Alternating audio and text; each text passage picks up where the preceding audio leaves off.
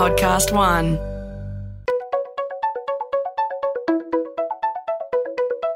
Hi, this is Paul McIntyre. Welcome to the MI3 Audio Edition. I've been a business journalist for 25 years covering the marketing, media, agency and tech sectors. In this series, we talk to industry leaders about the global and local developments that you need to be across this week. Well, I've been waiting for this one for months. With us today is Professor Caron Beaton-Wells, a competition law professor from Melbourne University, Melbourne Law School. Caron is all over the ACCC's Digital Platforms Inquiry. She has a great podcast, if you haven't heard it, Competition Law, Lore. I listen to it all the time and I'm smarter for it, so I suggest you do too. Caron, welcome. We have a lot happening, obviously. There was a lot happening in your world, but let's go to the ACCC Digital Platforms Inquiry and what your key takeouts are. If I give you a setup, one of your learned colleagues, Professor or Associate Professor Mark Ritson from Melbourne Business School, came out in a column in The Australian a couple of weeks back, and it was on ABC News a couple of weeks ago, saying that the Platforms Inquiry was noble but futile. Nothing's going to change. The big tech players are too big for the ACCC to manage. And I'm wondering whether a competition law professor may have a different view than a marketing professor on this whole thing. Welcome, and what are your thoughts? Great. Thanks, Paul. Good to be here with you. So, interesting thoughts from Mark. This inquiry, though, is groundbreaking in many ways. It's the first time, not just in Australia, but around the world, that a competition agency has taken a deep dive into digital platforms and done so in a way that joins the dots between competition, consumer protection, privacy and data protection, regulation and public interest. So that's a very long menu, a lot for the ACCC to have bitten off, but it's done a really impressive job. You are across the competition side of things, obviously. What are you seeing both here in terms of the ACCC's the impact it will have, and obviously it's dependent on what the federal government does with the recommendations, but Sure. What do you feel is going to happen? Okay, so let's divide that up into two buckets. First of all, on the competition side, the ACCC has said that these two platforms, Google and Facebook, have substantial market power. Now, that is a really important finding because it is the precursor to taking legal action to enforce the competition laws against them when they abuse that power.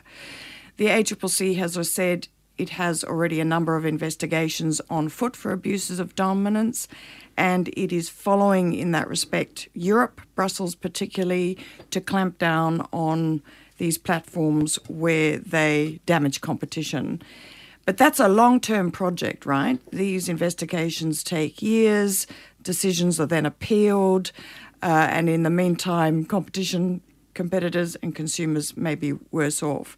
So the ACCC has said we're going to ramp up our capacity to do that. We want a specialist digital platforms branch to make sure we've got the skills, we can build the data, and we can proactively investigate and take proceedings. Look, we have to understand also that the ACCC is saying in the meantime there needs to be some regulation, particularly around the data piece. We need to make sure that consumers are well informed, they make real choices when it comes to the collection, use and sharing of their data. And I think that is going to bite, but it's not just going to bite the platforms, it's going to bite across the economy. Any business using personal data is going to feel this. In terms of cases, there's 4 or 5 cases I think the ACCC's launched since or during its inquiry. They are around what, and what sort of implications does that have for industry, do you think? Okay, so they're nicely split between Google and Facebook. One is a potential proceeding for what I call abuse of dominance. We call it misuse of market power here against Google relating to its treatment of an app developer. The others 4 are investigations of potential breaches of the consumer law, and they're all around data practices. So are the privacy policies and the way in which these platforms are using data, in fact, unfair to consumers? And that is a really critical theme in this whole inquiry. Right. The ACCC is very hot in shoring up consumer trust in the way in which their data is collected and used. as a way of ensuring that competition works in markets. And so that's the blurring I think you talk about between in competition law between data and privacy, and that's where your world starts to overlap. Yeah. What is the sense there? What is the competition issues around data then? Yeah. Look, it's a good point. There is a very strong intersection there. The theory or the thinking is that so much of the economy now is driven by data. On the consumer-facing side, by personal data. It's the source of data-driven innovation. It's what businesses are formulating their strategies around and how they are competing. But we need consumers to continue handing over that data. If that's the fuel that's driving the economy, we have to ensure that the pipeline stays open. And the research is telling us that consumers are becoming increasingly distrustful and wary about how their data is being collected and used, and they are starting to take sort of rearguard action against that. So if we see the pipeline drying up, then we're going to have, difficulties in continuing to innovate based on data. And so the economic rationale for data protection is essentially about competition. We need to give consumers the trust by properly protecting their privacy, give them back some of the control over their data, ensure that pipeline stays open and firms can continue to get the data to innovate. Well, there's two interesting threads there, Caron. One is that you say that consumers are concerned about their data protection and their privacy or what happens to their data. Most in industry would argue that that's not the case, that there's this utility trade-off, public utility trade-off, where they go, I'm okay because I want to get in and do something and I'll give it away and don't think twice. So that's the hard counter-argument from industry on the privacy stuff and data usage. The second point, too, to go to is around this argument, particularly out of the US, where innovation is actually being stifled by the big tech companies because they are actually hogging the data and not allowing new startups to really flourish. Two big threads there, but give me your thoughts. Yeah, so to go to the first point, what you're referring to there is what we call in academia the privacy paradox. The fact that consumers, go online and literally give away oodles of their data every moment is often pointed to, particularly by some economists, as suggesting that they don't care about their privacy. But it's a paradox because they do care, they just don't act in that way. And they don't act in that way because they don't feel they have a choice. They're fairly resigned to the fact, that they have to open up their personal world in order to get the products and services that they want. And government is saying they should have a choice. On the second point you raise, regulation and whether or not that can stifle competition, that's a perennial concern when government intervenes in markets to regulate, that it's going to basically quash, the competitive spirit and create an uneven playing field because the big guys are always going to be able to absorb the cost of regulation more than the smaller ones. I think government's going to listen to industry on that. We have to be very wary of unintended adverse consequences here. We don't want to come down too hard and throw the balance out of whack. So I think government's going to be receptive to those concerns, and it might find a way of ensuring that there are some carve-outs or exemptions in terms of how this privacy reform is going to... Well, equally, though, on that innovation and competition front around data, there is that argument that says that even the big tech platforms are stifling innovation because they are hogging the data themselves, which is the reason why we need some intervention, some regulatory intervention to try and open that up. Is that the intent of the ACCC? Is that where they're headed? Yeah, so I think it was interesting. The ACCC, as I said, started out with the finding that these platforms have significant market power. And then it pointed to the risks to competition being that having such power, they have both the ability and the incentive to protect their positions, and that might see them pricing or dealing with quality in a way that is not actually in the best interests of consumers. It's just all about keeping out competitors. The ACCC didn't make a big deal of innovation, which I think is perhaps a gap in the report. These platforms do spend multiple $1 billion on R&D every year, and they roll out products and services at an unfathomable pace. So you might point to that and say, well, look, we've got all the innovation we could possibly hope for just from two firms. But the point is we don't know what we're missing. So if they are basically controlling what kind of innovation we get and the pace at which we get innovation, we don't know, what else there might be out there. And I think that is a real concern.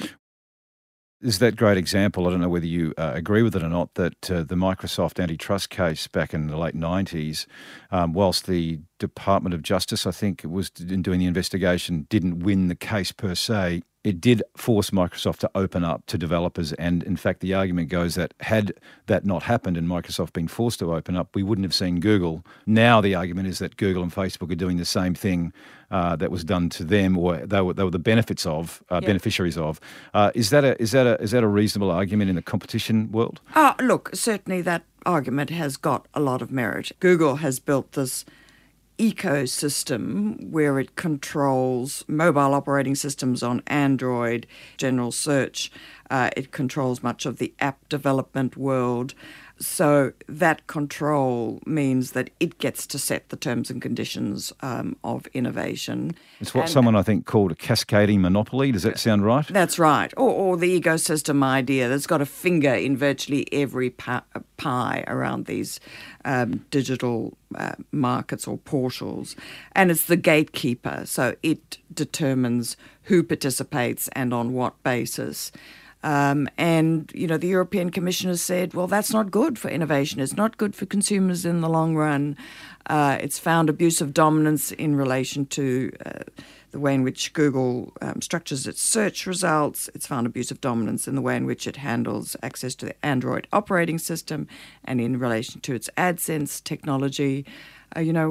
We've looked at more than $9 billion so far in fines and mounting. Right, and that's the European view. We were talking earlier about the change that's going on in the American mindset towards the antitrust cases on big tech. They're getting more proactive, or more interested at least. Give us a sum up there, which then should lead us into what we should then expect from the ACCC. What the digital platforms here, should they be worried? US antitrust has always been, well, for at least the last 30 years, been much more conservative than Europe. So the US enforcement agencies have been very hands-off. But the whole debate in the US has now become highly politicized. We've seen high-profile politicians on both the left and the right of the party aisle voicing concerns that are both competition-related, privacy-related. Trump thinks that even his favorite platform, Twitter, is biased against him. So the debate has become political, and antitrust authorities can't be untouched by that. They've started themselves to form task forces and look into the big four. But unfortunately, from my point of view, much of that debate is being sort of captured by a slogan of break them up, as that's seen as the solution, at least on the part of some Democrat presidential candidates in the US. You don't sound like you're buying it, Caron. I'll tell you why. First of all, the basis for it seems to be that they're just so big. Well, being big is not necessarily bad from a competition point of view. If you're big because you do the right thing by consumers and you produce the products and services that they love, well, then you should reap the rewards of your success. So being big is not good enough. Also, in these markets, you may cut the head off once, but, it's going to grow somewhere else because of the economies of scale, because of the network effects that operate in these markets. So, breakup is a Band-Aid. And in fact, it might do damage rather than benefit consumers because, certainly it's not going to fix the privacy problem.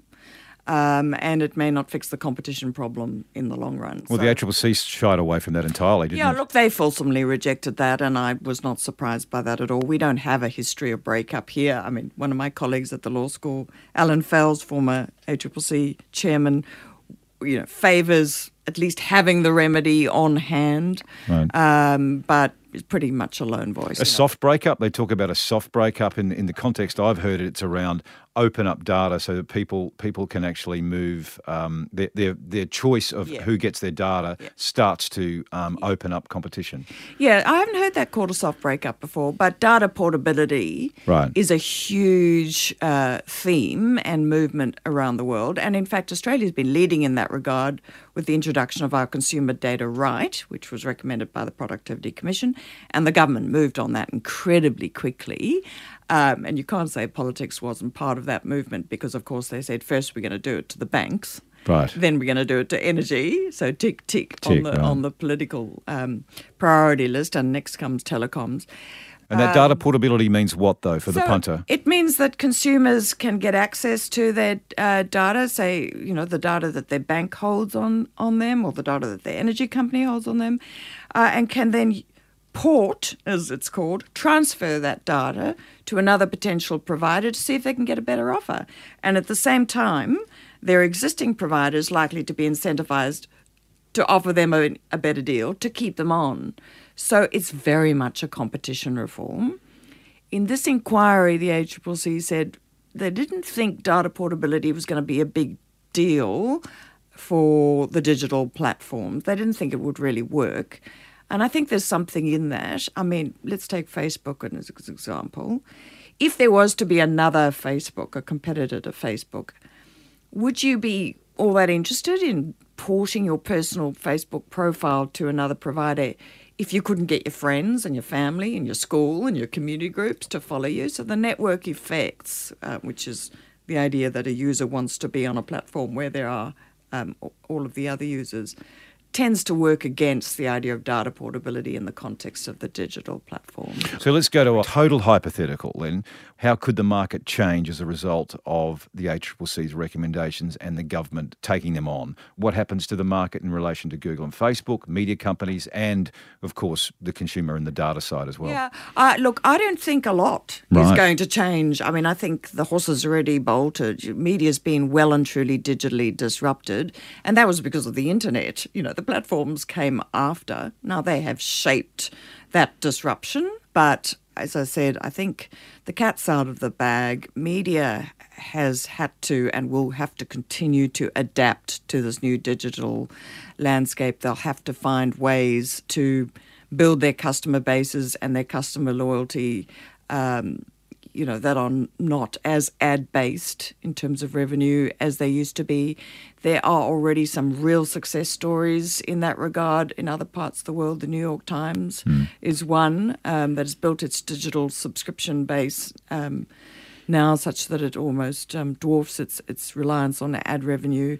Media's been disrupted. That's a good thing, frankly. Before we wrap up, it is true, though, that regulators have been found lagging. They've been a bit behind the game, right? So when you say there's nothing that can be done now, the horse is bolted, is that because, in part, regulators, like everyone else, were enamoured with what was going on out of technology? Yeah, I think that's right. There was a sense that, these platforms were providing products, services, convenience, connectivity in a way that was going to be the benefit of us all. But, these markets have tipped. And, government has been, relatively speaking, we're only talking about events over the last 5 to 10 years. Yes.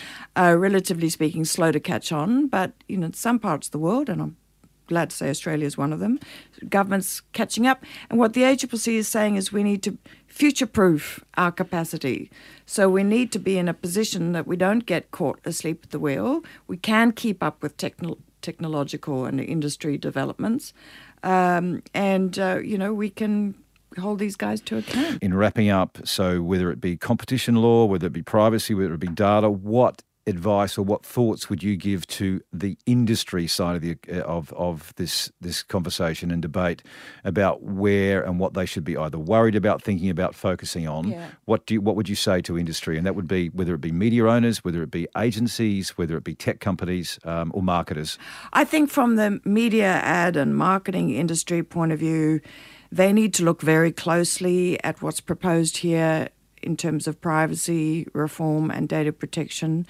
And I think they need to have their voices heard in Canberra about whether or not, in fact, the pendulum might swing too far, because, we value privacy from a social point of view, but if what's being thought here is about the economic implications, we need to get the balance right that we shore up consumer trust in the way in which their data is collected and handled, but we don't close down the pipeline completely. And that's the risk, you think, where it could go? Oh, look, I think it's a very tricky balance to strike, and I would prefer to see the government tread, cautiously in that regard, because if the end game is about more competition, more innovation to the benefit of the economy as a whole and consumers as a whole, we need to be wary about it. Do you think GDPR is striking the balance or gone too far? What's your sense? I think it's a bit too early to say, Paul, and look, I don't discount the reports that the platforms have absorbed that regulation. I also don't discount the reports that when there is regulatory reform on the agenda, the platforms are incredibly effective in persuading the regulation drafters and the policymakers. The devil is in the detail, right, to do so in a way that favours them. And they are now already GDPR geared up and proofed.